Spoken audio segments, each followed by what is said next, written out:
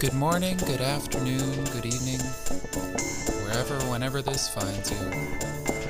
This is the Sam Mickens Tomorrow Show. It's a human document from me to all of you, and I hope you enjoy it. This is our first episode, and it's also a Christmas episode. As I record this in Los Angeles, it's been raining. Our first guest on today's program is Albert Corrado. With me now is Albert Corrado, running for City Council District 13 here in Los Angeles. Albert, thank you for being here. Yeah, I appreciate it, Sam. Thanks for having me on. Really excited for your new show.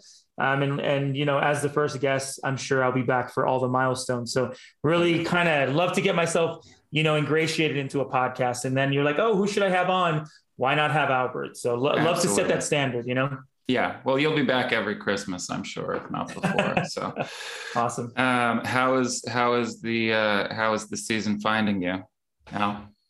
You know, it's okay. I don't know. You know, there's, it's interesting because now I feel like every winter we're having to worry about a spike in cases. And I think this year I have more people around me who've gotten COVID than ever before. Fortunately, they're all pretty mild cases, but I mean, you know, this is, had it been in the early days of the pandemic without any vaccines or boosters, I think it'd be worse. But yeah, I got a few friends right now who are isolating. And so that's kind of, yeah, it's a little scary for sure, but you know, I'm boosted and all that stuff. So I'm hoping to, you know, keep it safe until we can the numbers can kind of drop. So, you know, it's okay. You know, this year's been kind of a wild year, but, you know, campaign life is kind of wild anyway. So even if there were not a global pandemic, I think campaigning would still be, stressful and fun and rewarding and sure, all those things. So, yeah. How have things been on the campaign kind of for you, you know, through the, and we should say you're running against Mitch O'Farrell, a longtime incumbent, not a great friend of the people. But what has the process of campaigning been like for you through all these kinds of different lockdowns and unlockdowns and, you know? I mean, I think because we started the campaign in the pandemic, I announced in September of 2020, there was already kind of these things in place where it made it easier to do things, you know, obviously with Zoom and just social distancing and all that. It was a lot of the campaign was really online for the first few months. Every fundraiser that we had, every live stream, obviously everything was moved on to online. So that was definitely, you know, it just felt like an extension of all the organizing work that I had been doing and being on Zooms and not really being able to see people. So it was interesting when we finally got out into the streets and started canvassing and talking to people. I missed that, you know, and so, I mean, so you know, it's kind of good. And I think the pandemic is always kind of, you know, making it so you have to figure stuff out, you know, where we want to do in-person stuff. And then you're like, well, are you know, supporters and volunteers going to be uncomfortable with this? Is this okay? There's a lot of those kinds of questions. And I feel like every few months we're having to rethink, you know, whether or not we want to do stuff. So it's been, as everything is, stressful because of the pandemic, but also, I don't know, I think it's forced us to be kind of creative in how we do outreach to people. And as a guy who's super online and really loves and is good at doing stuff online, it's that's the fairly simple part, is kind of coming up with stuff to post and doing a live stream, because I love to talk, I love to chat. So if you put me in front of a camera, in front of a live stream, I can kind of talk. So a 7-hour thing for me is, I wouldn't say easy, but certainly not as difficult as other people. I can fill time. I have,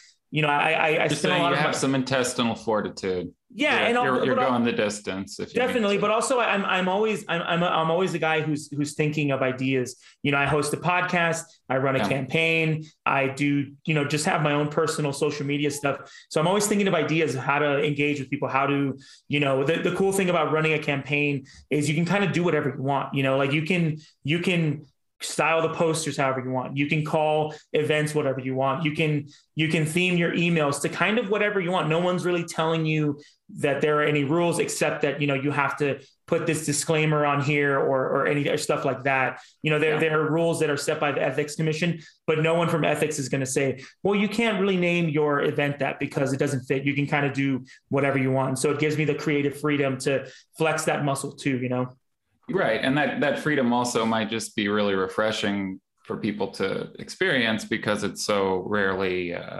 utilized, right, in campaigns. So many campaigns just until really very recently, a vast majority of them really kind of stay within these aesthetic and kind of whatever parameters of decorum and perceived structural guidelines, gutters, whatever you want to say. Yeah, no. And I mean, I'm definitely, every time I see people running for office, whether at a local or federal level, that are just kind of doing the Dem playbook, the sort of normal, fundraising emails, that stuff obviously serves a purpose. But for me, I'm just like, why would anybody run for office and not try to make it an extension of themselves? You're running, it's a weird thing to be running as a person, right? I'm running as Al for LA, and people are looking at me as this person. So I'm like, of course I want to make it part of who I am. Now, I don't want to just take other existing templates and plug myself in there. I mean, obviously that there's some room to do that, but for the most part,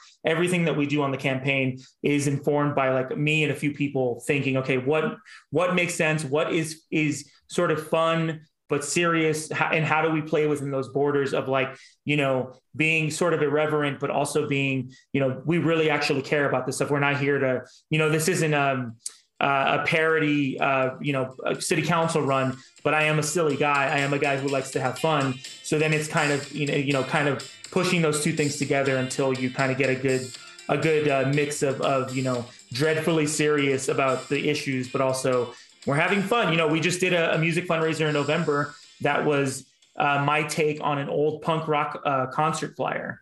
Going to punk shows, you always saw the cool flyers. And so I want to do my own version, and we'll have Mitch O'Farrell with his eyes crossed out and a missing tooth. And, there's just kind of this fun extension of me and this freedom that I can kind of play in. And I love it. Here's my question, Al. Did you actually go down to a Kinko's at like 11:30 p.m. at night to make these flyers, or was it a digital? I mean, there's no shame in these days. No. So actually, it's funny.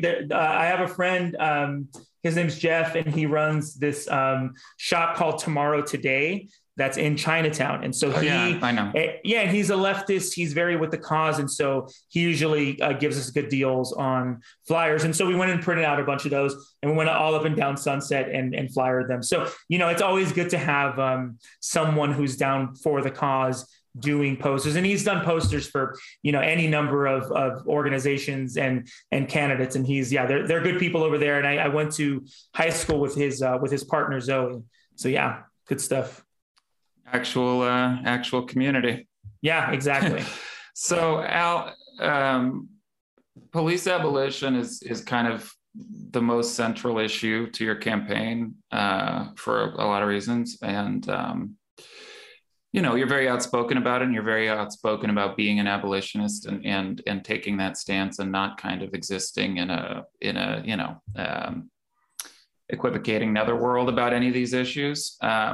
So can you, in a somewhat condensed way, can you describe to everyone, and this may include, I'm sure you encounter these people a lot, you're running, I encounter them just in my normal life, but there are a lot of people who are very against police violence and are very against the police killings that they have seen and become more and more aware of in the last several years. But there are people who say but my father is a cop and he's a good guy, or I'm a fireman and the cops I've seen them only be good guys, or just a boomer who doesn't understand or isn't as congenial to the idea or even just the words police abolition. Can you kind of describe why it's for you the correct and only path? do it better? Yeah, I think obviously people who know me and maybe have read up about me know that my sister was killed by LAPD here in Los Angeles. And so, obviously that is a big driver of why I believe that. But I think as I've, come in contact with other people who've been affected by police violence, people who just don't want police around for whatever reason, you sort of begin to learn that policing is connected to everything else. If we're talking about cities, right, we're talking about Los Angeles, a giant city that is known around the world, that is looked to as whatever, a paradise, a place people want to come. But we have this problem called the LAPD. We always have. And even if you watch all these 90s movies, even 80s movies, you hear, a bunch of jokes about the LAPD and how brutal they are. And, Rodney King beating became sort of a punchline after a while. And so, when you think about that, these are fun, sort of weird throwaway jokes in movies, but they kind of speak to something that has been kind of rotting this city from the inside is the LAPD. And it happens in tons of other cities. NYPD is awful. They're one of the most murderous forces in the entire nation. And so when I talk to people about this, it's always kind of like, we need to move away from the really good propaganda that the police have been able to disseminate. We have to move away from the books and the movies and the TV shows that have told us forever and ever that cops are the good guys. Because if we really look at the numbers, if we really look at the people who've been killed by police, how much money the cops spend in all of these cities to not prevent crime, to not make people safe, to basically just kill people, drain a city's resources, we then have to think, well, what is the answer to this? It can't be giving them more money. And if you break, I take a two-pronged approach when talking to people. There is the approach that, it's me telling the story about my sister Melly, who was killed at the Trader Joe's in Silver Lake by LAPD. They fired into the store and killed her while they were chasing a suspect. You talk about Daniel Hernandez, who was killed by a responding officer while he was having a mental health crisis. You talk about, Anthony Vargas, who was killed by the sheriff's department. You talk about these people, these families that I've come to know, these stories that I've heard, the pain, you can hear it in your voice and hear it in you describing that. The other approach is, if that, because some people, you could tell them a story about your loved one or so many people who've been killed by police, and they just aren't moved by that because they have found a way to justify that happening. There are any number of reasons why they think those shootings are justified. The other one is the aspect of money, of people being taxpayers and wanting their money to be used in a way that they agree with, right? Budgets are moral documents and all that. So you talk to people about, well, are the police really using the money we give them, and we give them more money pretty much each year? Are they using it in a way, what material gains does a community get? Do we get safer? Does crime go down? Do less people get killed or burgled or robbed or whatever? So it's about, proving to people that this current way that we do things has not been helping at all. If anything, we have become less and less safe, and police have really kind of signaled that they have no interest in protecting us. They only want to protect corporations, rich people, rich homeowners. And so I think on the level of people being organizers and abolitionists, it's having to prove to people that what we're saying is true. When you present them with all the facts, when you tell them all the things that police are responsible for, then if they give you the chance to start taking money away from the police and removing them from our everyday lives, then that's the proof is that we will get safer, because police only exist to justify their own existence. They create the issue. They escalate. They create the danger.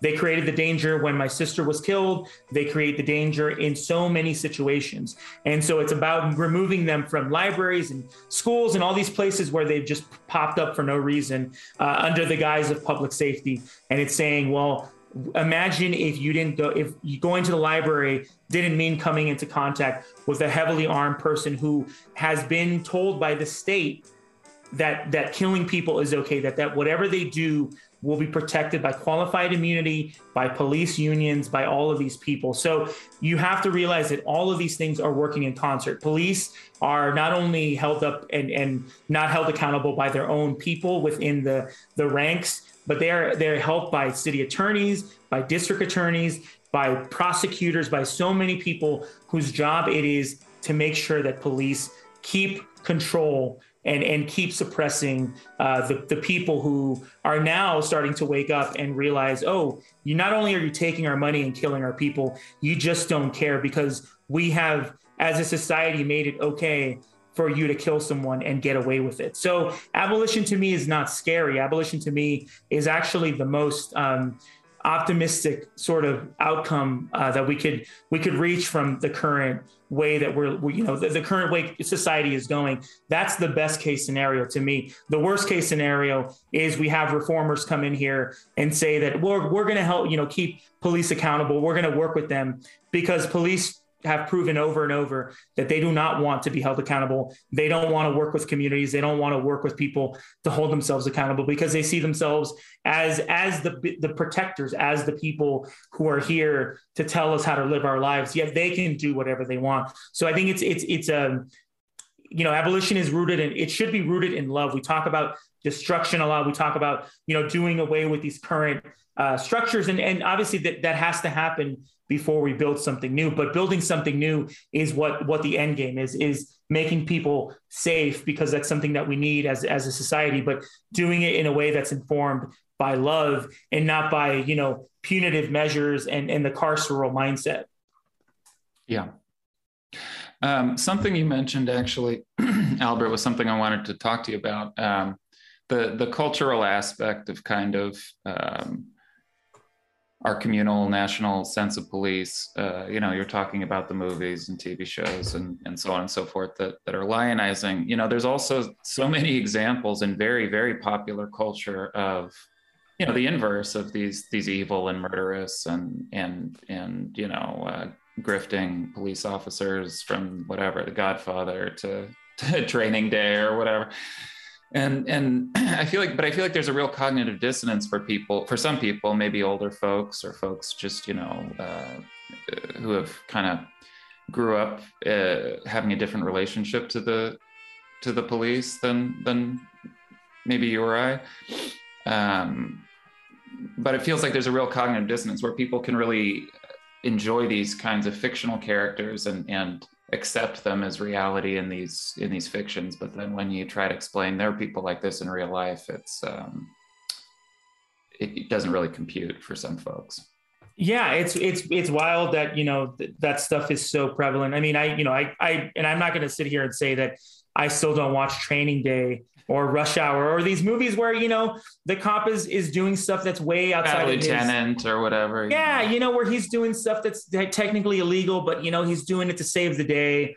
Because I mean, again, that the other falsehood of those premises is that police actually want to do something good. And I mean, like everybody gets hooked, bogged down with this good cop thing. Oh, well, what about the good cops? And like, if you're part of a system that's causing harm, I don't really see that you're not complicit in some way. You may not, be the one pulling the trigger, but you're the one falsifying paperwork or corroborating, a statement that, of something that never happened. And so, it's funny to see those movies and now as an abolitionist, maybe I wasn't an abolitionist when I was, 10 years old when Rush Hour came out, but now watching it like that, I'm like, man, these guys are really just going off book. And I feel like the wild thing is that I think the movies kind of paint this as like, well, yeah, they're going to, it's going to be fine because they did the right thing. And I feel like that's actually the most truthful part of the movie is that like these people will be commended for doing that. Yeah. Maybe you killed a bunch of civilians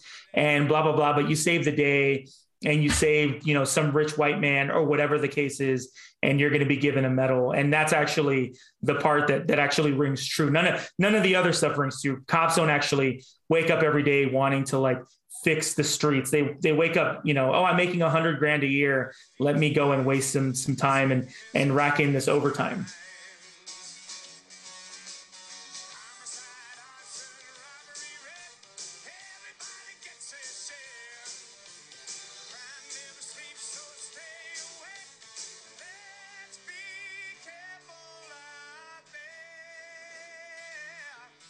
Another question for you, Albert, is, a lot of our friends across what could broadly be described as the left, or a lot of, activists will really take issue with the efficacy of even putting your energy into electoral politics, or of seeking office. And there are some, right, who would say that the person running for political office is kind of automatically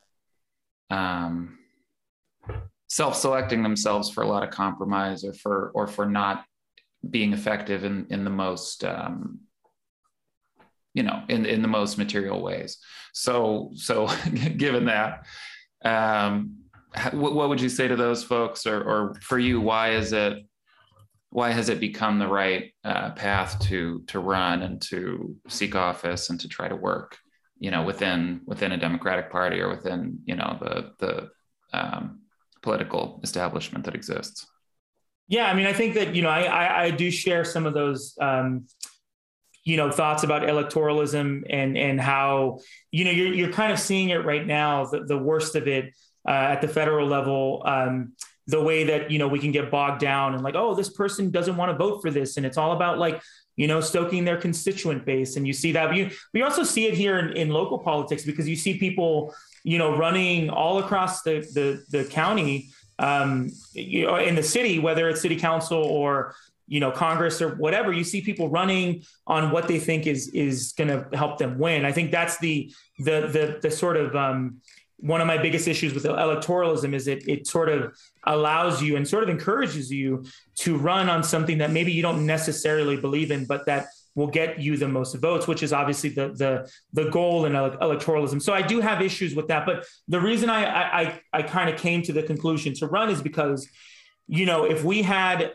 people running who actually had not only lived experience, but, stayed true to their principles, then we could actually change the way that electoralism works. And if we think about it, local politics, city council and stuff like that has more to do with your everyday life than federal politics too. Like your life is affected way more immediately by what city council chooses to do. And that's everything from, parking meters to police budget to, which things they fund and what things they don't fund. And so, I think a lot of people are finally coming to that realization. And so to me, it made sense to kind of, if my ultimate goal is to abolish LAPD, get unhoused people off the streets and into, permanent supportive housing, then this is the number one thing I can do right now. Now, if someone came to me and said, you know what, a few million of us tomorrow are going to take the streets and we're going to start a revolution or whatever, I'm all for that. I don't think these are flawed things that we take part in that are not ultimate, that are going to work slower than we want them to. If I'm to get on, city council and abolish the LAPD, I have to have other people around me who are going to do that. So it's a matter of getting, I always think, if anything, I want my campaign to be an inspiration to other abolitionists, other people who are running, who want to run, because it then says, if the more of us run, if 100 of us run next time, the chances of one of us getting in, or more, a few of us are more than, they're higher. So the more people we have in engaging in this, the more radical people, the more people who have lived experience that are coming for these seats, the better chance that we have for taking them. Then we can actually affect change in a way that isn't, let me do a study on this. Let me run that by someone. Let me run it by my rich, my rich donors or my rich lobbyists or whatever. So, I think that it is flawed inherently. It's not the end all. It's not the end all and be all. It's a thing that works, to some degree, that we're hoping to make work more. And let's face it, the city can do things very quickly when it wants to. When it's to build something that is going to displace a lot of people or give the police a bunch of money or whatever, they can do that super quickly. A future Olympic Games or something. Exactly, right. They can move heaven and earth to get things done for those things. But when it comes to actually expanding transit and doing something for people that only serves the greater good and not someone's pocketbook or someone's status or whatever, they take, so long. Think about the transit projects that are in 2028, this thing will be done, when we know that it could be done sooner, but the city just has no desire to do that. And so I think that, to me, this has always been one avenue of many that I could take to accomplish the goals that I've set out for myself. And I'm part of People's City Council, which is a local sort of direct action mutual aid group. I helped found it with a few friends. So that's another avenue. There are many other avenues you can take to get to police abolition. But to me, at the time, it just seemed like the most sort of efficient one, the one that would get me into a seat of power where you could really actually write legislation that will kind of kneecap the police state and be able to, you'll be able to pass it and make it happen super quick, because the city will approve, a skyscraper that will displace hundreds of people and send them onto the streets without blinking an eye. They won't cut the police budget without it being a giant fight. And then they'll somehow figure out a way to give them more money if that ever even happens. It happened last year with the $150 million that they cut, quote unquote, and that money's been given back. And now LAPD wants a 12% increase. So, it's a flawed thing, but to me, it still should serve a purpose. And the moment they say it doesn't and we should start something new, then, I'm all for that too. Yeah. To step into other arenas of life for a moment, you have a show, 818 about the Valley, right? I do. 818 and Heartbreak. It's my little fun thing that I do, and it's I'm very, really passionate about it. Yeah, and I grew up not in the Valley, or not in that Valley. I grew up, but I was in the 818 area code in Pasadena. But I'm curious to just hear briefly kind of what that show, what your concept of the Valley is and its meaning, and what you guys are kind of doing there. Yeah, I mean, so I moved from Koreatown when I was 6. My parents got divorced, and my mom moved me and my sister Melly to the Valley, and it was where I grew up. It's where I had all of my formative experiences. Middle school, high school. Went through puberty, had my first major loss, got my first kiss, all that sort of stuff. And it's always been, I don't know, the Valley's always been this interesting place that it's right next door to LA. It's what I call it. It's sort of like a mill town, right? Like it's a town that is next to the industry where some of the people who work in that industry live. It was very common to see people who you would see on TV shows or movies in the Valley, because that's where the studios were. That's where, for a long time, it was always seen as the cheaper option than LA or LA proper, as they call it. And now it's maybe not, but it also has an interesting, rich history of just, building, redlining, transit, neighborhood councils came out of the Valley, all of these things that sort of informed the city and politics and all that. A lot of it can be traced to the Valley, or a lot of important people who've played important roles in the history of LA have come from the Valley. And especially, we like to talk about the historical context. There's been a Valley secession movement that it's kind of got some steam recently, but for years in the 90s was huge. People wanted it to be its own city, to be its own thing. So we get into the nitty gritty of that. We get into the political stuff sometimes. I would say most of the time that we talk about, the stuff we talk about is our favorite shopping centers, our memories of the Valley, what it was like to grow up there in the shadow of Hollywood, right? It's like, I grew up in North Hollywood. So it's like, oh, we're North Hollywood. We're not Hollywood. We're North Hollywood. But it was this sort of special, strange place that is in a ton of movies, that is used in movies from, 40s and the 50s, even in the 30s, to recent ones, and so we like to talk about, we want to be serious, but we also want to be fun and be silly. And so one episode will be Sherman Oaks Castle Park, where, we've gone to play putt golf. And then the next will be, the Manson mini golf. A lot of mini golf. Yeah. And it's like, then the next episode will be, well, let's talk about the Manson family and how they hold up in a ranch in Chatsworth. Another will be, the Valley secession movement. So we try to just kind of come up with ideas of what we think people want to hear. Because people love to hear our nostalgic takes on places that they love, because they think about their own memories, but then other people want to hear about like, oh, what's the weird history of this place that I grew up in? You know, what kind of weirdos came through here? What kind of weirdos and maybe bad people shape the valley to what it is today? And it's a place that is constantly in flux. You know, they're constantly tearing stuff down, building stuff. And so I think it's the most fascinating place in the world. It's a fluid liminal space for sure. Exactly. So yeah, we do that. And we do episodes every Tuesday. And I host it with two friends who I met on Twitter. And we're all kind of similar ages and have, you know, similar experiences, but we're different enough. I host it with two, you know, white kids, white Jewish kids from the Valley. And, you know, I give the perspective of the Latinx person who lived in other parts of the Valley that sometimes get overlooked, like Panorama City and Arleta and stuff like that. So yeah, it's a passion of mine. We're coming up on our first year of being a show, and we keep growing, which is cool. And here's a cool thing. So many people in media and journalism and all that stuff are from the Valley. So it's sort of cool to like, all of these people who are now making names for themselves are like, yeah, you know, I grew up in Canoga Park or here. And so it's kind of dope that we breed a kind of good form of people. A lot of big athletes have come out of here too. Yeah. What would you say? Give me your top few children of the Valley. Who are your biggest Valley heroes, if you have? I mean, obviously Paul Thomas Anderson. Yeah. You know, he just made a movie set in the Valley.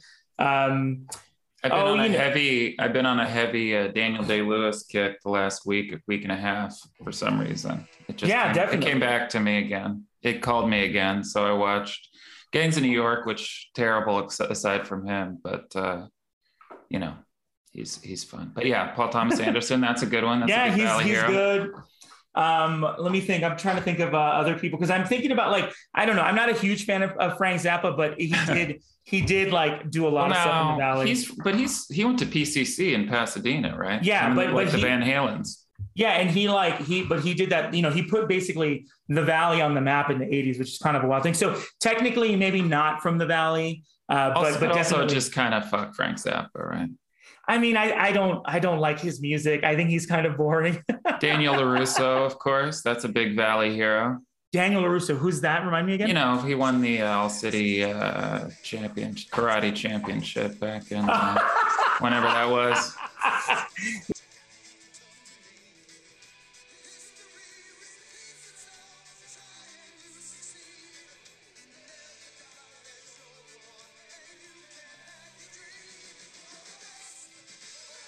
You know, I think the Bad Religion, all of those dudes grew up in like Woodland Hills. You know, I love those guys. Yeah. I mean, from local people that you might know, Molly Lambert from just Twitter. She's a big like a journalist and part of some local orgs and stuff. She reps the Valley pretty hard. And you know, I mean, they have just kind of. Oh, you know what? Another big one is Meghan Markle. She grew up in the Valley. And she talked about it recently in one of her interviews. She worked at a place called Humphrey Yogurt, which is a yogurt chain, chain in the Valley. Yeah, that's the coolest thing. That's the coolest thing I've ever heard about Meghan Markle. Actually, yeah, she used to work at Humphrey Yogurt. Yeah, and also going back to Licorice Pizza, the Haim sisters from the band Haim, whatever you want. Yeah, they all went to schools in the Valley. They grew up there, so those are, you know, I mean, also big Bernie folks. Those exactly. Yeah. I mean, everybody kind of came through there, and especially in the early days of Hollywood, there was so much open space that like D.W. Griffith's not a guy who I like or condone, but filmed some of Birth of a Nation in the Valley. So it's this place that is kind of, it's sort of shapeless and formless in a way, but also has its own character. You know, it's like you can use it in so many different ways. Like that also makes sense for a place. Yeah, the place that's in so many movies as a location, right? Is that it's just adaptable and kind of malleable to the uses. But go ahead. Yeah. No, I was saying, and also like you watch a movie like Terminator 2, and that's all up and down the Valley, and you're like, yo. That's why it's so cool, because you can just kind of make it look like other places. And so, yeah, I mean, you know, oh my, wait, have you not seen it? No, I've seen it. I just mean in general at any time. Oh my God. I'll watch Terminator 2. So good. It's so good. Yeah. So yeah, the Valley, you know, I stay repping the Valley. I know the Valley made me who I am. And, you know, I grew up, you know, as a kid in the Valley. My mom was not, you know, we were kind of broke a lot of the time, and, you know, she struggled with her own things, but that was where I, did all of my stuff. And it really informed my view on the city, because I was spending time between the Valley, with my mom, and then, Little Armenia, where my dad lived, or wherever he chose to move. It was always kind of in the vicinity of Hollywood or Echo Park or whatever. So it was, it's kind of interesting to see the difference in how the Valley did stuff and how the city, LA proper, did stuff. And so I think it really had a lasting effect on who I was to become, is watching, feeling this underlying racial tension in the Valley sometimes kind of informed me into, who I am today. Sure. Yeah. Yeah. I mean, LA is definitely, it's a city made up of it's literally a city made up of these other cities, right? But there are kind of these composite different kind of regional spaces that have their own governance and their own cultural stuff. And it's the Valley, or, Pasadena, where I grew up, is a different city, a whole different thing, but it's still, LA kind of absorbs everything, right? So you were in the San Gabriel Valley, huh? I was in the San Gabriel Valley. Yeah, that's right. There you go. Shout out. But a lot of it is sort of smothered in this hope of like, but maybe things will get better, but maybe this isn't all there is, and we can get past it. And so I think that it's the same that people think about things like abolition, or things that seem really hard and can really kind of, beat you down. Is like, oh, it's, it's so whatever, it's impossible.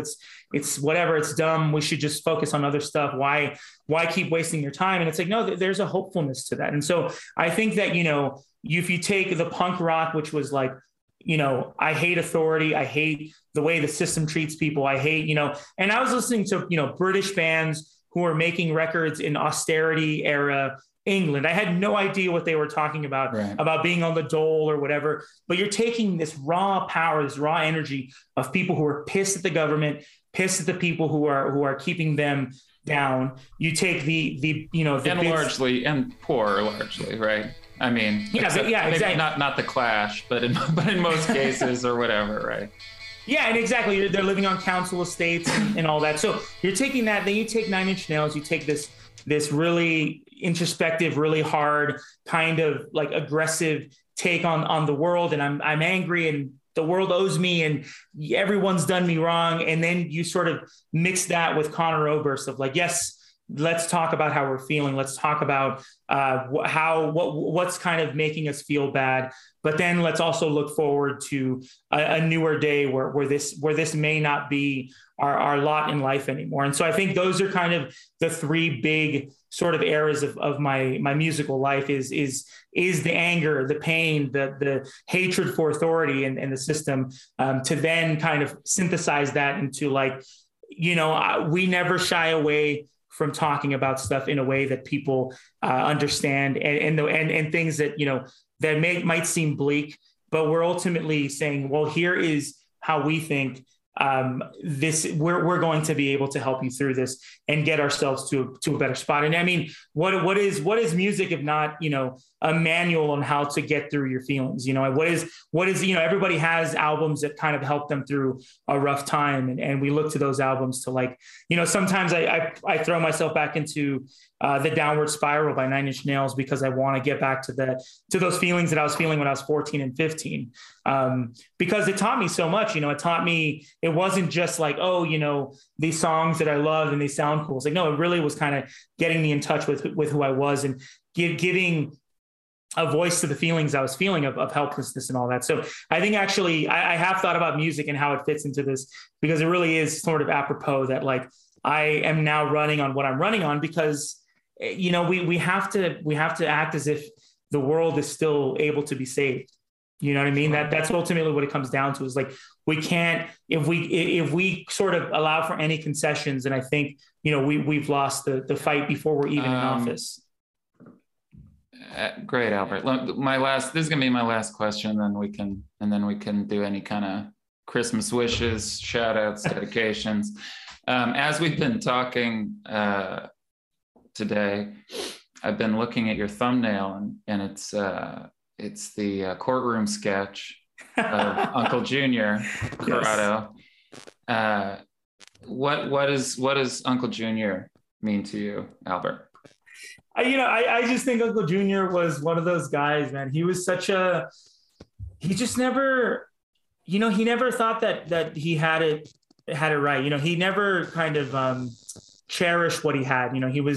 He just kind of took life for granted, and I mean, I think that show is so good. And I think he's one of the most interesting characters because of the way they play him. He's so bitter. He's so angry. He's so like, oh, like, put upon, like, I should have been boss. I should have done that. So I love him because he's just one of those guys that, like, it's that classic thing of, and they say it in the show, right? He's like, Tony says, you're like a woman holding a Virginia ham under her arm and crying because she has no bread. It's the classic story of a guy who, like, I mean, not to say that he wasn't put through stuff in the series or whatever, but like he had it pretty well. He made it through that life without being killed or whatever. He was semi well respected, had money or whatever, and just never left well enough alone. And so that's why I think he's probably one of my favorite characters. Definitely top 3. I think he's top 3 for me. And I don't just say that because his first name is my last name. Right.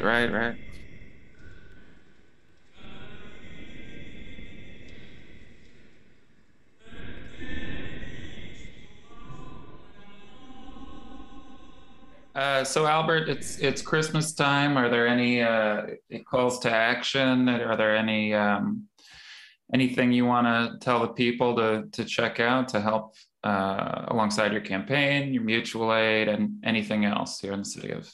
Yeah, I mean, obviously we're kind of almost entering crunch time.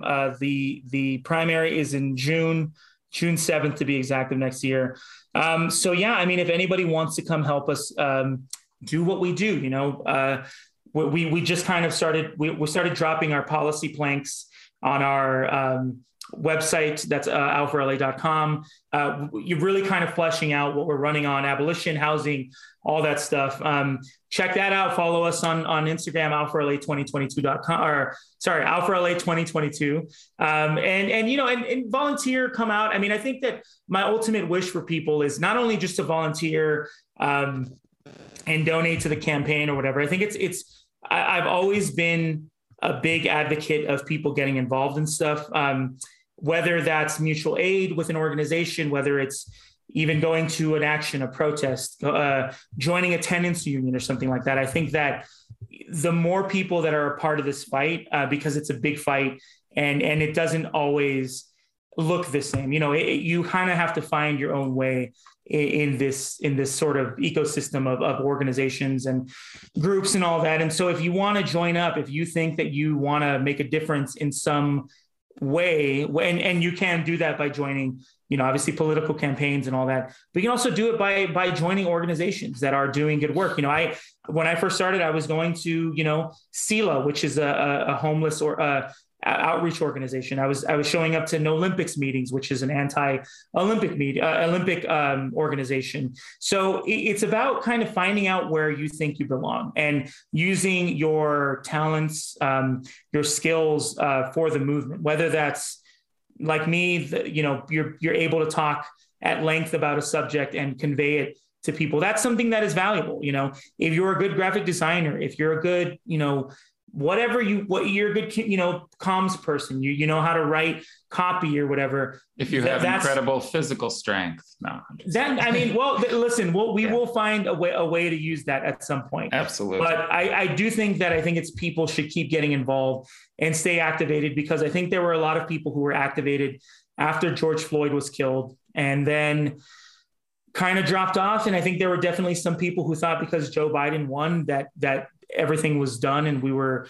out of the woods. And obviously Joe Biden has proven that he doesn't want to help us and he doesn't want to get anything under control or cancel student debt. So I think it's up to us to kind of make our own way and write the future that we want. And so the way you do that is joining a good organization that you care about. But as long as you give a chance to a few things and figure out where you belong, I think that only makes us stronger, and it only makes it harder for the police state and for all the people who are trying to bring us down to win, because they are threatened by us.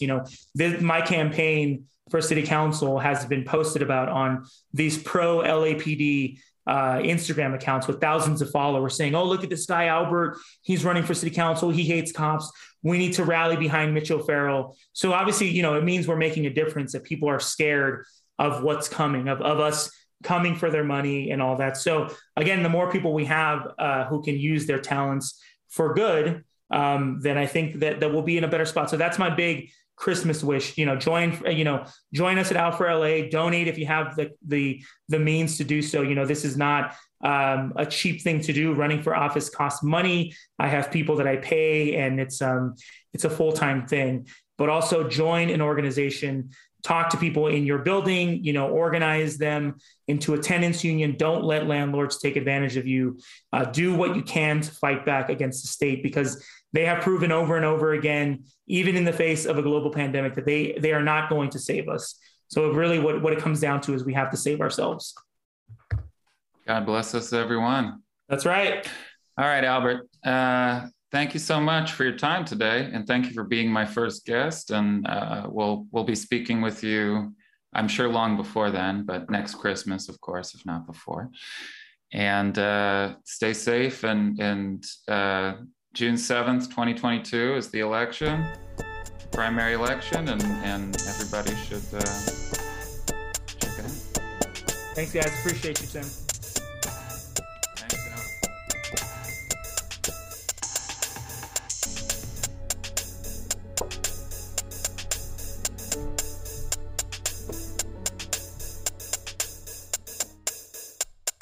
Yeah. Can I show you what it looks like out the window here? Please, yeah, go ahead.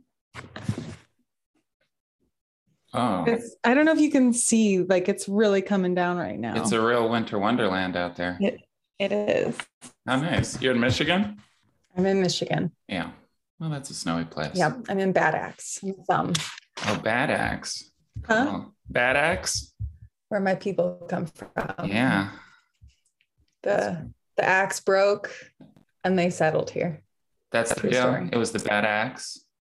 They're like, we have a bad axe here. We better just stop. Stop. Yep. Spot. I didn't know that story. That's Bad Axe, Michigan, huh? All the like school sports teams mascot is the Hatchets. That's cool. So it wasn't even like a large axe. I mean, I don't really know. I also feel like that story is probably not true. Sure. But that's like the story of the town. But yeah, so I grew up going to this town, but I never lived here. I see. Well, Renee, thank you for joining me from Bad Axe, Michigan. I know you from many years ago, music in New York, and we're talking today because you have a new record that I've really been enjoying. It's a Christmas record, but also largely a record of original material, right? Mm-hmm. So kind of a hybrid, something we don't see that often, which is, a real record kind of, and also a Christmas record at once. Is that fair to say? Or how would you describe this album? The album's called Unsettled Magic. Yeah, I think you don't see albums like this very often, because when I was working on it, I kept telling people, I was like, there's going to be a very narrow Venn diagram of people who are into this album, because it's already like anything in the zone of Christmas music is pretty passe. And then I feel like, because it's mostly an album about grief and loss, and like, there's a lot of songs that reference Christmas, and I feel like there's kind of a wintry mood to the album. Like, I very much made it with the idea of it being something for people to listen to in winter. But I don't feel like, it like is and isn't a Christmas album. Like, 'cause there's a lot of songs where it's mostly about grief and loss. Yeah.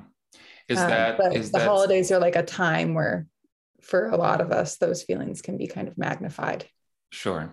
It's a time where they're more acute. Is that something that you considered at all? I don't know what Renee, I don't really know what your personal religious, standing is, but is it interesting within kind of what the religious connotations of Christmas are, and that it's all about this birth, to contrast that with so much work and writing about losing people.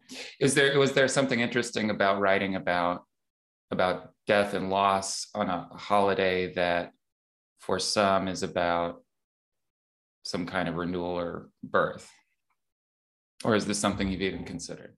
I feel more of that sort of sensibility with the winter solstice, and the winter solstice, the longest night of the year, being this in the like depths of midwinter, I feel like is a time of, for a lot of people, of like soul searching and contemplation.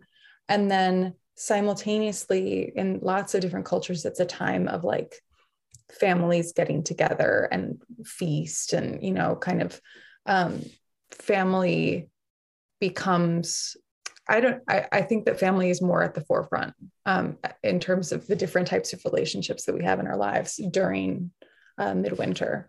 Yeah.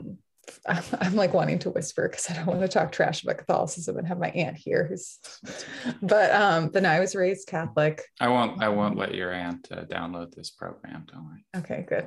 No, it's fine. She knows how I feel, but I'm still speaking in hushed tones. Fair enough. You are in a wintry barn attic, so it's probably a good place for it. Yeah. Oh, the banisters are gone. I was going to tell an anecdote about the banisters in this room because we used to play the oldies station and dance with them, practice our dance moves when I was like 8. But with the banisters. But there are they've been removed from this room. So it's, anyways. But yeah, I think with all of that, with like the nights being longer and the heightened family presence, there is more of like a kind of time for spirituality, or time to contemplate your mortal self, your place within the universe.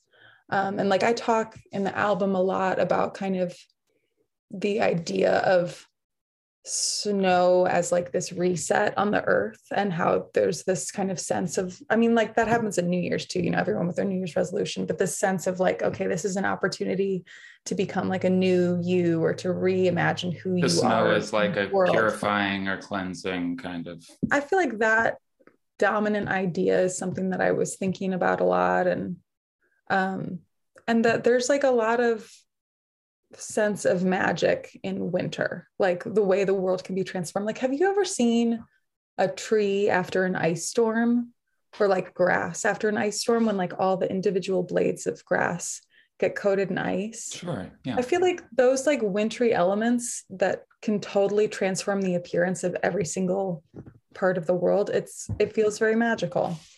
Well, there's also, I'm just like looking out the window and sure. Right now while I'm talking to you. So I'm like, yeah, it's really magical. There's also just an aspect literally to something like what you're describing, where every blade of grass is frozen, where it's, you know, there's a lot of reference to this on the record, but there's a lot of, you know, time just kind of being frozen, or things just kind of becoming an image or becoming a tableau in a way that they don't outside of like a frozen winter landscape, right? So Renee, as you said, you know, this Yemba record deals with a lot of grief and a lot of loss. I know that you lost your father rather recently, and you had some other losses in the family over the last couple of years. Is that correct? Yeah. Yeah. And one of the songs on the record that I have really liked the most, or maybe first really kind of captured me is Set in Ice, which is a song your dad wrote. Is that right? Yeah.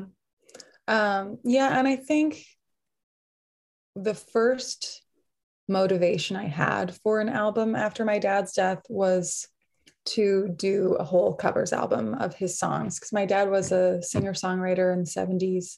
He made a living as a touring musician for like 12 years. Like he did it.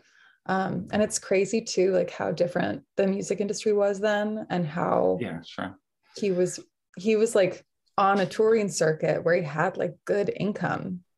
Like he could reliably just on like musician income. Yeah. It's crazy. It's a rare beast these days for sure. Yeah.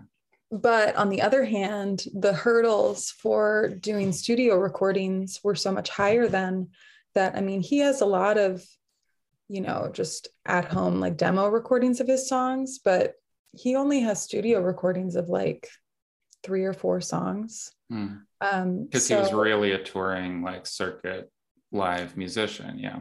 Yeah. And those things were a little bit existed a little bit more separately back then, right? Yeah, I think so. I mean, and it was such a considerable investment to go. And like when he did record in a studio, he recorded in Nashville, and he like session musicians who like played with Bob Dylan and, you know, all sorts of fancy Nashville people were like on it. And it was a big deal, but it was like, he could only do it a couple times. Yeah. Yeah. But anyways, so he has just hundreds of songs, and I had started going through them with him before he died and trying to figure out the lyrics to all his songs, because he has these journals, but his handwriting is horrible. It's really hard to read. So I had already been kind of working with him on figuring out a way to like give his songs a new life. And I still hope to transfer. I have a bunch of his tapes that he like did at home recordings. I still want to digitize those. But after he died, one thing that I was spending a lot of time doing was just kind of learning how to play his songs. And this one, Set in Ice, I decided I wanted to cover it because there were so many of the lyrics that resonated with my own experience. And it was also interesting to imagine my dad in that time of his life, because it seemed like, I mean, obviously this was like before I was around, but it seemed like it was like him as a single person navigating the world as like a weirdo musician, where everybody else has these like practical lives that make sense. There was a lot I identified with in it that was like a version of him that I never really knew. Yeah. And then and I tried to record it, and the first version I did of it just like didn't work at all. And I threw it out. And this one, I really wanted it to like be a piano song. And the first version was like a piano song. It was like really plodding, like it just didn't have like vibes. Did he write on guitar mostly? He wrote both on piano and guitar, or like the recording I have of it is on piano. But then when I re-recorded it, I did it to a click, which the first time I hadn't, and I did it with like a synth brass sound as like the main chord progression sound, even though there is piano on the song now. And it totally like took on a new life for me. And I really like how it turned out. And even like there's this like vocal riff in it that's like thing that doesn't exist in my dad's version, but that was like after my friend Chris added the bass part. Then I was like walking through the park and I heard it. I was like, that's what I need. So it was so really it's like you also kind of you kind of actively were collaborating with your dad in a way by hearing these arrangement parts and stuff, right? Yeah. I mean, that's kind of a lovely outcome. Well, and then it's cool too, because the whole album I recorded on my dad's piano, which is in my house in El Paso now. But like this song, it's just cool to think that like he probably wrote this song on that piano. And then there is piano on it. I did like overdub piano parts. So I don't know. I feel like that's kind of sweet. It's like maybe special. I was channeling him and the unmanifested version of the song that he would have imagined if he had a full band to do it. Sure. And maybe 21st century recording capabilities. He might have hated it though. He's like not shy about telling me when he didn't like a song. That's cool. Like Lars. Oh, hello. You want to say hi to Sam? Hi, Sam. Aunt Pam, this is Sam. Hello, hi, Sam. Aunt Pam. How are you? I'm getting ready for Christmas, and it's snowing outside. I know, it looks incredible. Did she show you? She did. Merry Christmas. Oh, Merry Christmas to you too. God bless you. Yeah, you too.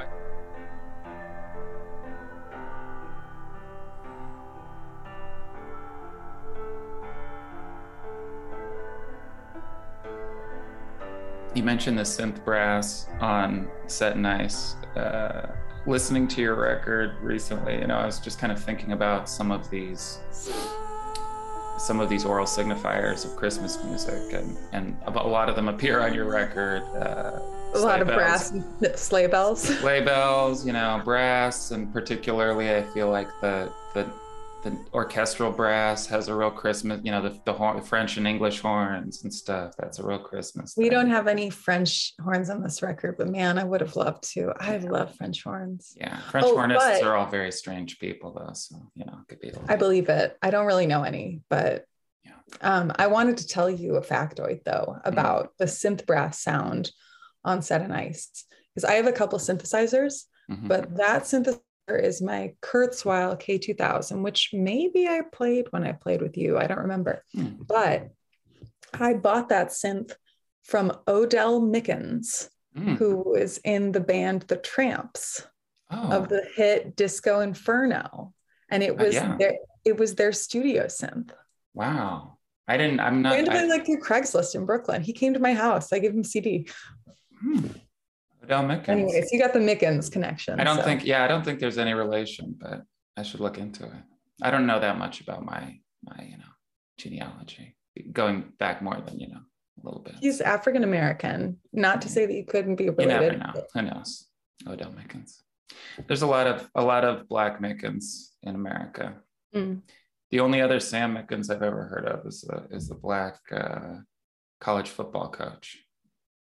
Every once in a while, I've gotten a couple DMs for him where people are like, "Hey, coach, I need to talk to you about Trevor this weekend," and then I'll say, "Okay, I'll call you tomorrow," but I don't call it what it is. So. Anyway,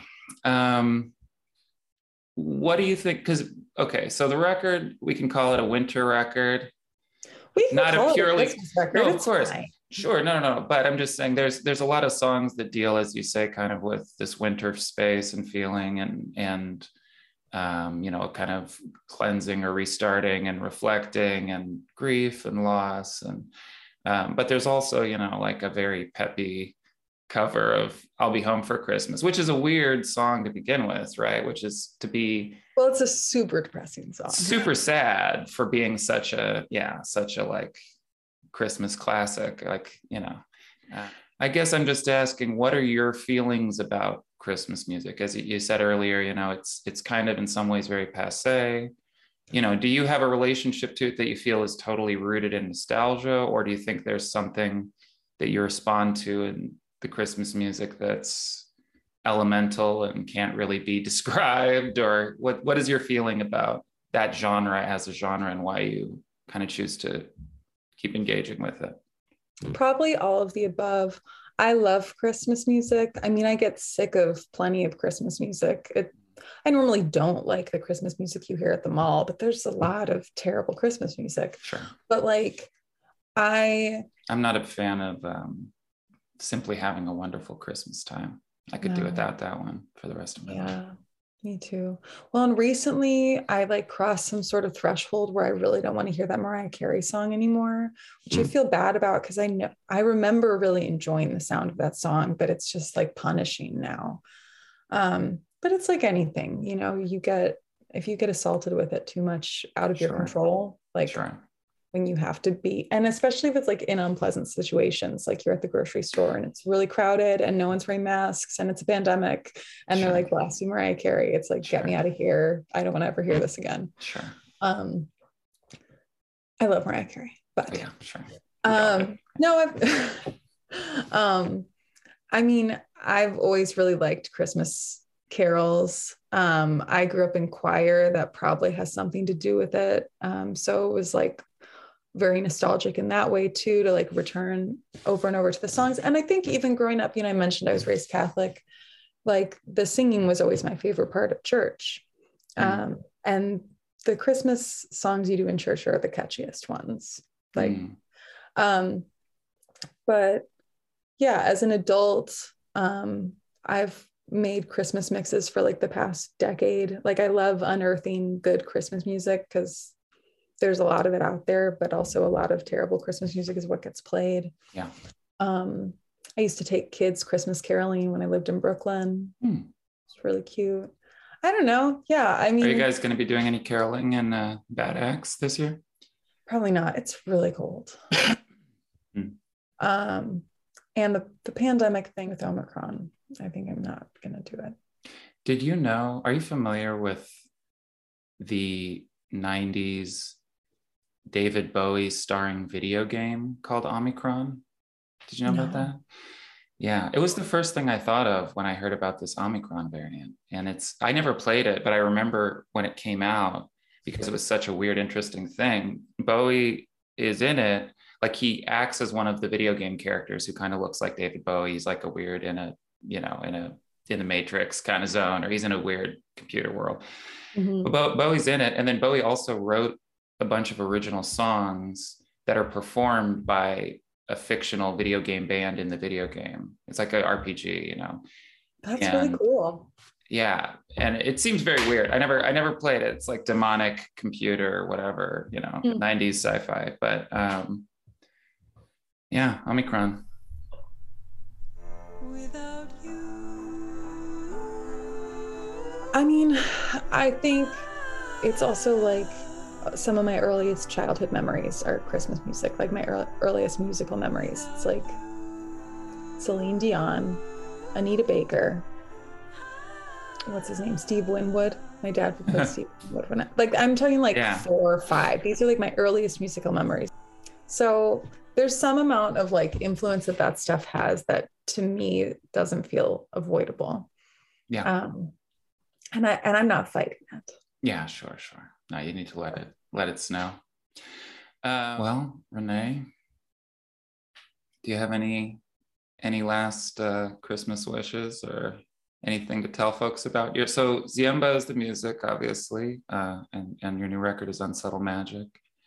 You also write, right? You're writing for the paper in El Paso, correct? Yeah, I write for El Paso Matters, which is a publication where I do a lot of like immigration reporting. I have some Christmas wishes to make. Mm-hmm. I would like to extend this wish to you, Sam, and to anyone who watches this, that I wish you nourishing food and relationships and friendships where you feel able to be your brightest, boldest self, and lots of love and comfort and joy in the new year and beyond. Those are my wishes. And for myself too. But please, yes. But like first and foremost, for you. Thank you, Renee. That's very sweet. Merry Christmas. Merry Christmas. Much love to everyone in Bad Axe. Talk to you soon. Yeah, thanks for having me.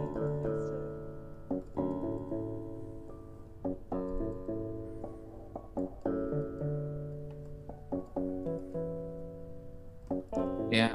All right, here we go. So yeah, as I say, it's a Christmas puppy. Can you believe that? Hello, Thor. Hi, Sam, my old friend. Good to who see I met you again. in Belgium. Belgium. That's where me and Sam first met. Mm. Is this a podcast, Sam? Indeed. Oh, Indeed. cool. It's a podcast. So people won't be seeing the Christmas puppy, but they'll hear all about it. Yeah. So with me now, Thor you Harris. could also, you know what? You could hold on. I just had another thought.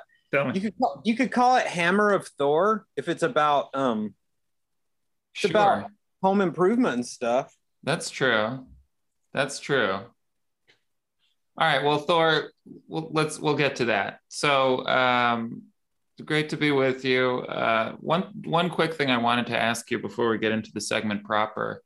I've heard this story about your name that you worked. Where do you work? A frozen yogurt place or something? And there were 2 Michaels. It's a sandwich shop in Austin, and it's hugely popular. It's called Thundercloud. Yeah, and they've always hired like the weirdest looking people in town. And they still are open. They still are, and they still hire the weirdest looking people in town. That criteria has changed. Back in '85, it just meant a dude with long hair. Right. Now it can mean like you have face tattoos and piercings and stuff. Sure. But was Thor, were you given the name Thor because it related to Thundercloud? No, a guy there who was like the rare black punk rock dude. He was a black guy that was really into bands like Black Flag and what they back in the 80s called hardcore. Sure. It was Bad Brains. Yeah, Bad Brains. His name was Ron Williams, and he just started calling me Thor because I was like a muscular blonde Sure. dude, and there were 4 guys there named Michael. So, and we did a really fast-paced lunch rush where we needed to yell to each other, and so the senior of the Michaels got to keep the name Michael. I don't remember his last name. He was an all right guy. And what about the other 2 Michaels? Were they like one of them moved like a one of them moved like a robot. He may have been, in retrospect, a robot, but we called him C3PO. Okay. And his last name was Mac. So naturally, he just got renamed Mac. And do you feel like you guys grew into your names a bit? Like, did the C3PO guy end up being like a bit of a nag and a real nervous type and always naysaying at the lunch rush and stuff like that? Man, I would like to know. I really did like C3PO. I don't know what he's up to. Cool. Well, I'll next time I'm out there, in addition to whatever home slice pizza, I'll stop by the old Thunderclad. Home slice is good. I also, of course, Sam, for you podcast listeners, you don't know who we are, who or where we are. Sam's in LA. I'm in Austin, Texas. It's my town. Long time Austin. Long time Austin. Practically the mayor of Austin. Yeah, it's my town. It's not Elon Musk's town. That tourist is here temporarily, but he'll fall like all the rest. Or he'll escape to his rockabilly paradise on the Mars Planitia or whatever. Good riddance, Elon. Take your weird kid with you and but I'm in favor of electric cars, so. Sure. Well, you're named Thor. Oh, that was the thing I was going to ask you. So I've heard that story about how you got the name at the sandwich shop, but do you feel like, I mean, you've kept it all this time. Do you feel like you have any kind of connection to the Thor concept, or to any fictional Thor, or to any of the tenets of Thordom at this point? Beyond just being a big burly dude with long hair.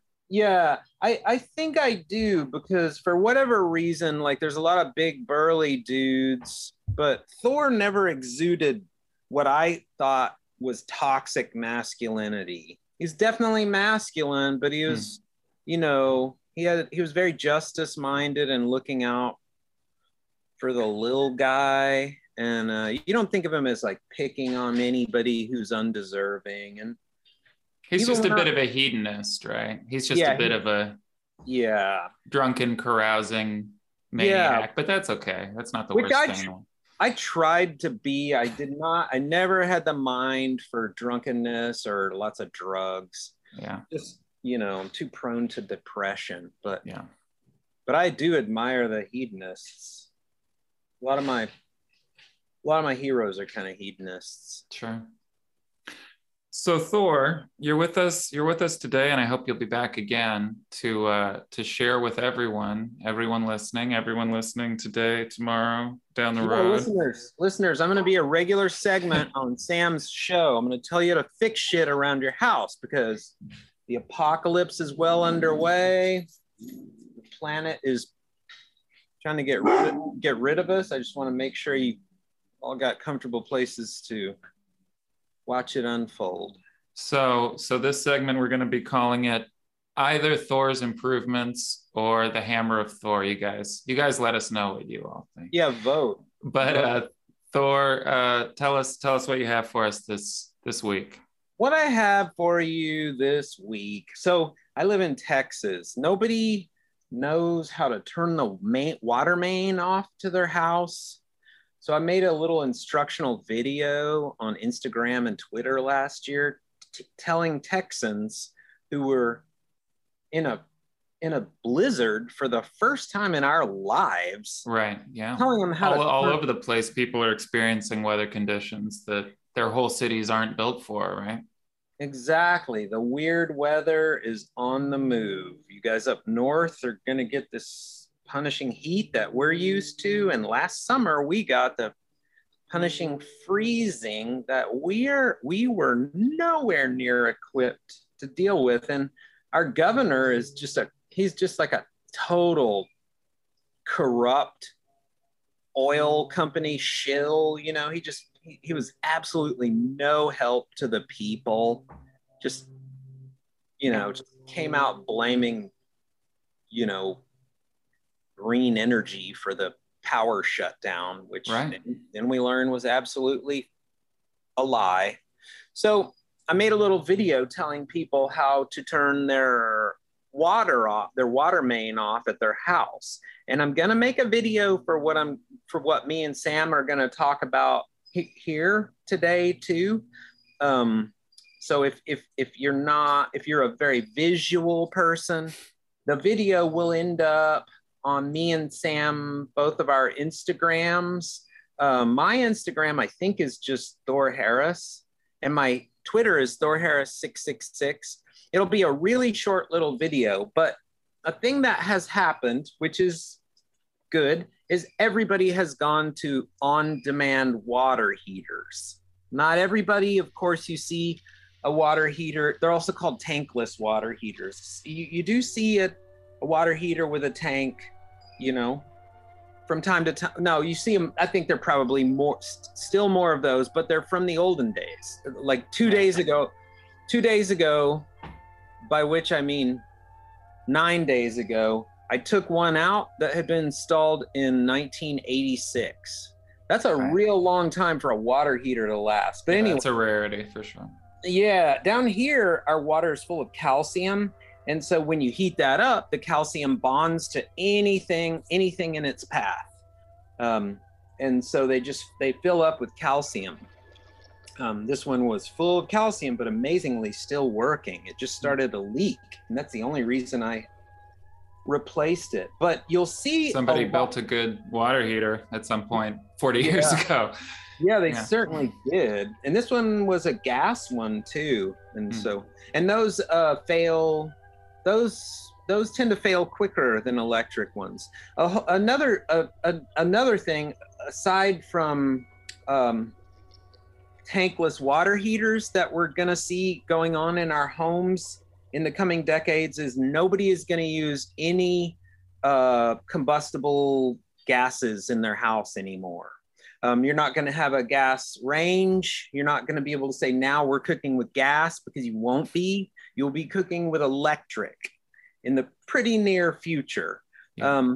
You know, you'll be able to get a gas stove if you want one, but it'll just be a thing where you have like a tank of propane sitting there. You're like a weird hobbyist or whatever. If you're, a weird hobbyist. But but for the most part, we are racing the apocalypse to make our homes more earth friendly, and running everything off of electricity is a big part of that. So there eventually will be, I don't know if there are yet, but there will be tankless water heaters that are all electric.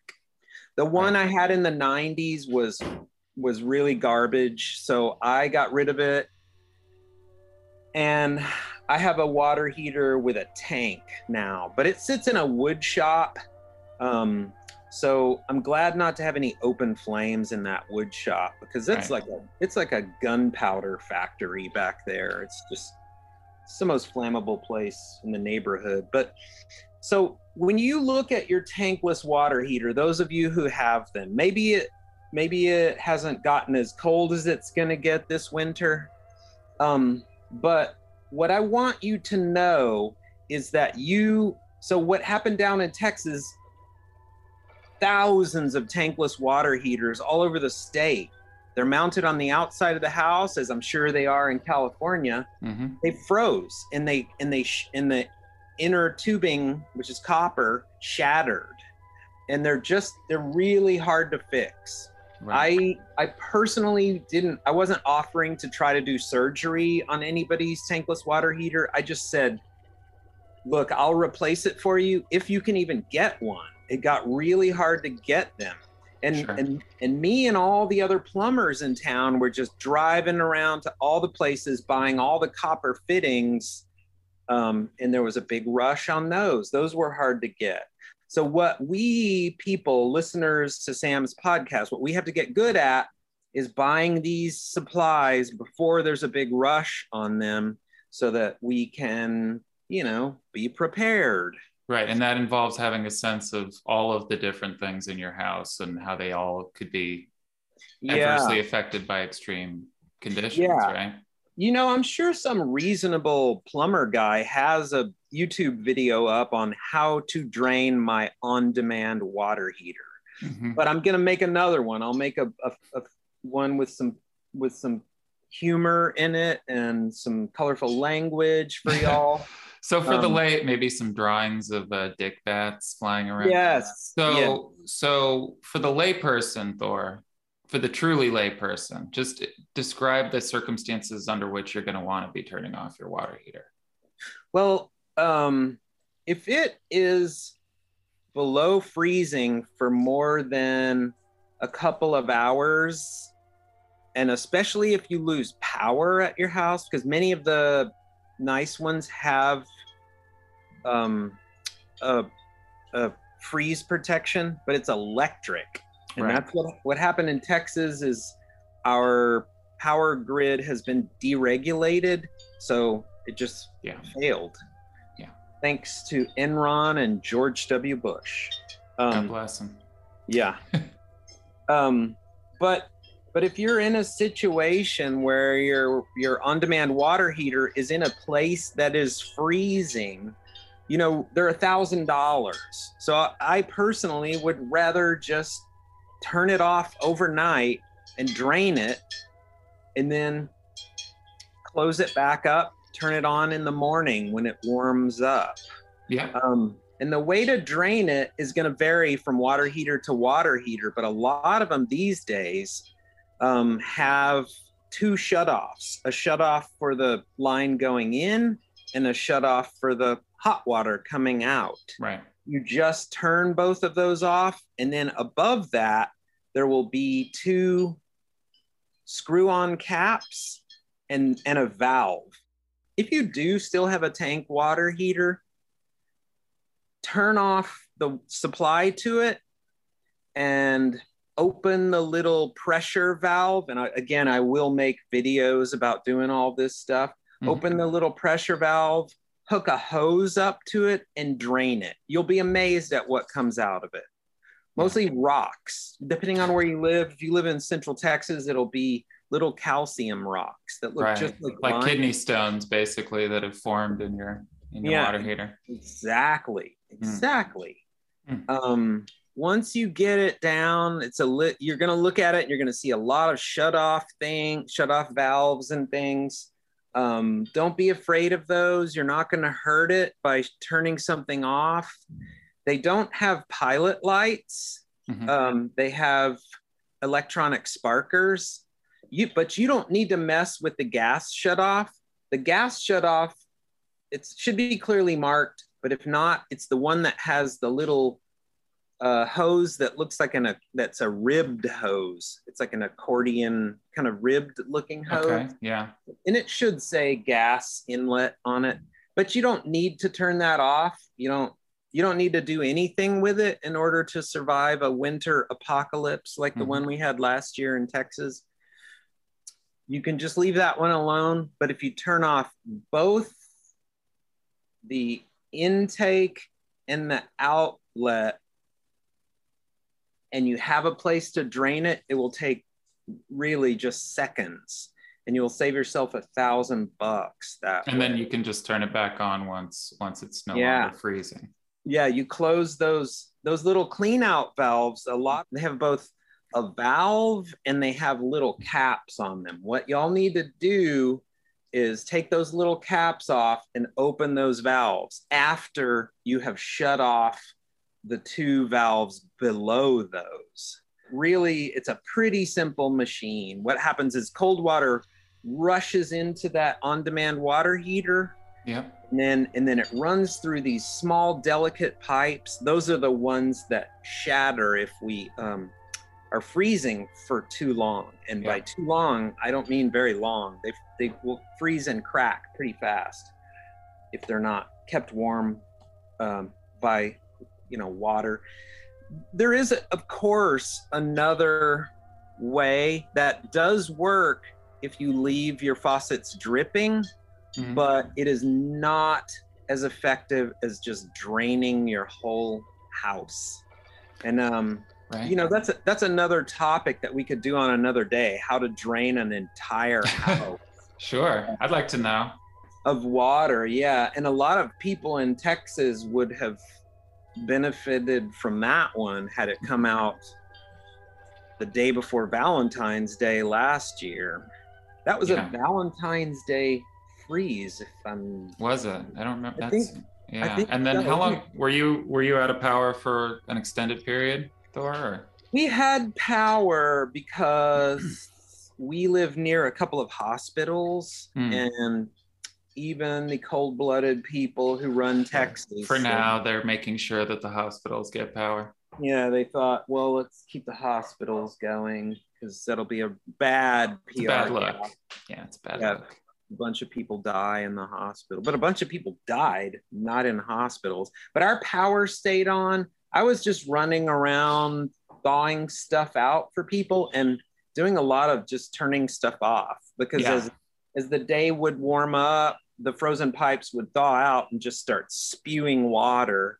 And that's when people would learn they had a problem. Yeah. So, and you know, like I said, like anyone with plumbing skills, just for like a month, was just all over town trying to keep up. It was a copper rush. It was a copper rush. Yeah. Big time.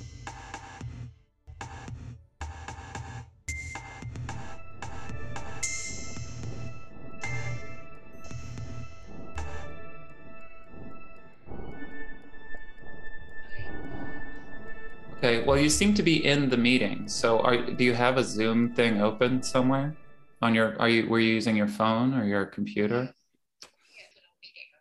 Okay, so here we are. Are you in, can you go back in there to that room? Okay, but I didn't have any sound when I was in there. Let me see what I can do. Yeah, go in there. See if you can unmute yourself. Because I think when you were in there previously, nobody else was there yet. I'm here. Well, no, I just heard you on the phone. So can you unmute the Zoom, yourself in the Zoom?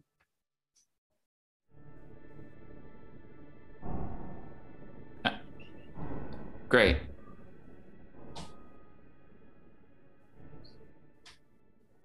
Great. So can you hear anything? From the meeting or from the phone? Do you see a little button at the bottom with a microphone that says mute?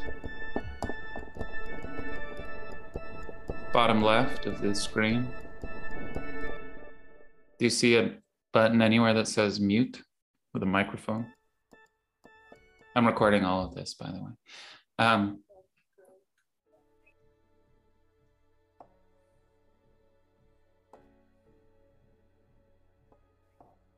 Try it again.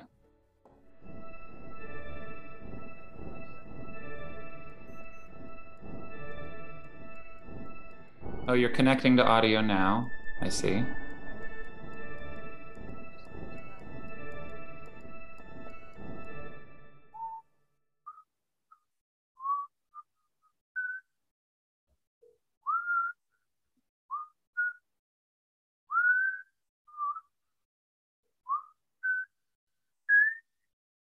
Under her own powers. Oh, there you are.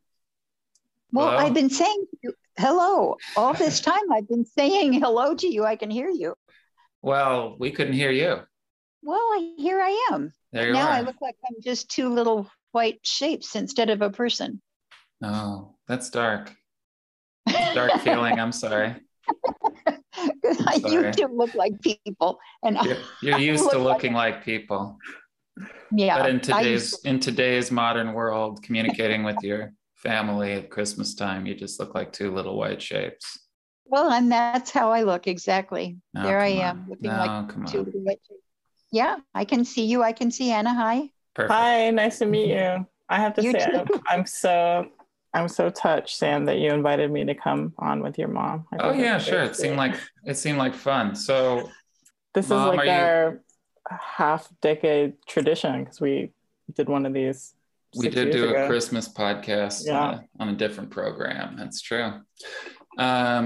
So, Mom, are you ready?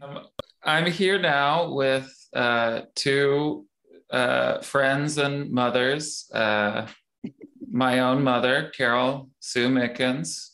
Carol, good evening. Hello.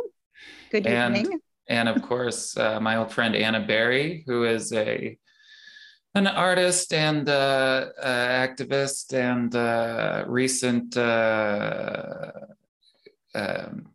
what do you call it? Advanced degree recipient, Anna Berry.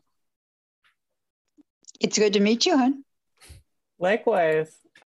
Well, I wanted to have a couple of mothers on. We could talk about some Christmas things. It's of course, as we record this, just a couple nights to Christmas.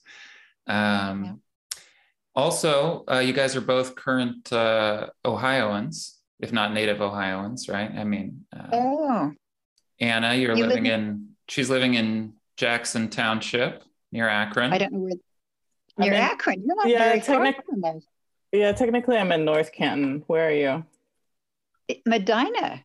Oh, wow. We're neighbors. I'm saying, yeah. Virtual neighbors. Yeah. So you guys are flyover country folks. You're you're living in Let's Go Brandon country. Yeah. Have you, either of you, Anna or Mom, experienced or seen any Gatorade shortages in your local in your localities? Gatorade shortages? Mm-hmm. I wouldn't have noticed. You should ask Mario. He's a Gatorade fan. Mm. I didn't realize that was something that was in short supply. Well, apparently, I don't necessarily subscribe to this narrative, but some of our fellow country people do, that Brandon himself has actually been conniving a Gatorade shortage in various red states to punish them during the COVID pandemic. I'm sure whatever Gatorade has been not on the shelves is just the byproduct of generally decrepit, systems of infrastructure and so forth. But some think it's Brandon himself doing it to the Ohioans, for example. He's the Gatorade Grinch of 2021. Any color Grinch. That'd be cool. Yeah. No, I haven't noticed any supply chain issues or shortages in any of the mega stores. That's good to hear. There's plenty of cream cheese and Gatorade and all the good things that Americans need in Ohio. Yeah, all the treats. All the goodies. All the treats. So any particular Christmas memories? Anything, the good, the bad, the weird, any notable vivid Christmases, either in your own childhoods or in the childhoods of your children? Well, in my own childhood, it was striking me a couple of days ago that my parents never wrapped presents. They just I went to bed on Christmas Eve and they just kind of put everything out like right there under the tree with no wrapping or anything. Mm-hmm. And so I would go out and kind of be like in shock, overwhelmed. And so for you guys, I always did wrap stuff and put the wrapped stuff under the tree because I think there's something kind of fun about like shaking them to see if you can figure out what they are and stuff. Sure. They're literal mystery boxes. Uh-huh. Anna? I guess I'm a relatively new mom. My son is 4. And we tried not to do Santa Claus, actually. Not overtly, just we kind of felt a little weird about the whole tradition, like how he fits into things, even though we both grew up with Santa Claus. But Kindred, my son, decided that he wanted that Santa Claus was real, and that he wanted to do it anyways, despite our best efforts. So he would say, do you think Santa Claus is real? And I was like, I don't know. What do you think? Like, oh yeah, he's real. So you know what I did? Oh, they want to believe. Yeah. I feel like Akira's been doing the same thing where he's a very cynical, worldly 7-year-old or whatever, but he'll ask me, he'll be like, is the tooth fairy real? Or is it just you? Or whatever. And I'm but he obviously wants to, he sent Santa a letter, even though he believes that Santa is not real, he did send Santa a letter that said, are you real? Yeah, I saw that. So yeah, just cover your bases. Yeah, just in case. Yeah. Well, that brings me to, you mentioned Rankin Bass. I'm curious to hear either of your any particular favorite Christmas films or Christmas media. You mean in terms like an animated kind of thing? If it's animated, then it's Charlie Brown. You like that? A Charlie Brown Christmas, yeah. I think it's sweet. It's totally sweet. Otherwise, it's like Miracle on 34th Street. I like, It's a good one. Yeah. What about Gremlins? Are they happening at Christmas? It's like saying, yeah. It could be any time, really, but it does take place at Christmas. Yeah. Well, who knew? I actually I just looked up the rating or the recommended age for Gremlins because that was the first movie that I ever saw in the theater when I was 4. But I spent the majority of the time turning the other way into the seat and not really watching the screen. Recommended age is 10. Yeah. Some gruesome scenes. Yeah. Scooby-Doo is still a little too scary. There's some gnarly stuff in Gremlins. They melt a gremlin. They do microwave. They put a gremlin in the blender. Yeah, it's grim. Yeah. I feel like it was a little bit more accepted in the 80s to be that gory. Yeah, absolutely. Well, I mean, I saw Gremlins when I was 2, but no, I don't know. What? I don't know if that's true. I have very, very vivid memories of just as an infant, just sitting in front of Hellraiser just over and over again. And that explains a lot of things. Yeah. Anna, any Christmas film? My affinity for Die Hard, but Die Hard is definitely it's become a whole Etsy thing now. It's definitely more mainstream accepted as in Christmas craft world. Christmas craft, yeah, for sure. Mom, any Die Hard takes? You've seen Die Hard. I've seen the first one, with Alan Rickman one, but I haven't seen any others. And I like Die Hard fine. I wouldn't ever consider it a Christmas movie, but I like it fine. Again, though, it definitely takes place at Christmas. Well, fine. you remember he said, I won't say it right now, but he said, ho, ho, ho, etc. Oh, MF, yeah. Well, I thought he said yippee-ki-yo that. He also says yippee-ki-yo. I like your mom's version better. Yeah, that one's good too. Yeah. So what else? Ohioans, what's the weather like out there? I spoke to somebody earlier on the program in Battle Axe, Michigan, where it's like in the 20s today. But is it a snowy, beautiful wonderland? No. This is something nice. All right, guys. Well, we can wrap it up. I think we've got some good stuff. I want to. How old you're going to be this year? Bye, honey. What'd you say? How old you're going to be this year? How old I'll be? Yes. Me? Yes. I already had my birthday this year. You mean next year? No, I mean in 22. Yeah, 2022. I do know how old I'll be. Yeah, sure. Well, me too. That's pretty shocking. And do you know how old I'll be, by the way? Yes. I don't.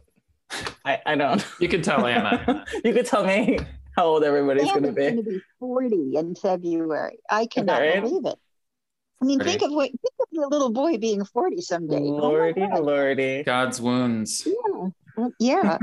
And I'm going to be, drum 21. roll, Yeah, in 2 weeks, I'm going to be 75. Bing Yuck. bong. I'm so gosh, 75. No, it's fine. You look great. Come on. Well, Medina. Pretty wild. Are some of them lagged? Are some of them lagged? Yeah, are they lagging? No, they're fine. Okay. Oh, Are you Caleb lagging? especially laggy. No, they're fine. They're awake. Really. Yeah. The let's go Brandon thing. I know that's like really prevalent, but I had to look it up actually. And Well, I think it's something we can all unite on, you know? I mean, my friends' neighbors have like the Trump as Rambo sort of artwork. flags and artwork. Yeah. That's good. Like Trump but super jacked. Yeah. It's great. Yeah. Well, mothers, it was great having you here tonight on this first program. Anna, it was nice to good to see you. Echo this tradition of the Christmas podcast visit. Like a callback. Do either of you have any Christmas wishes you'd like to extend out to the listeners tonight before we say goodbye? I think not.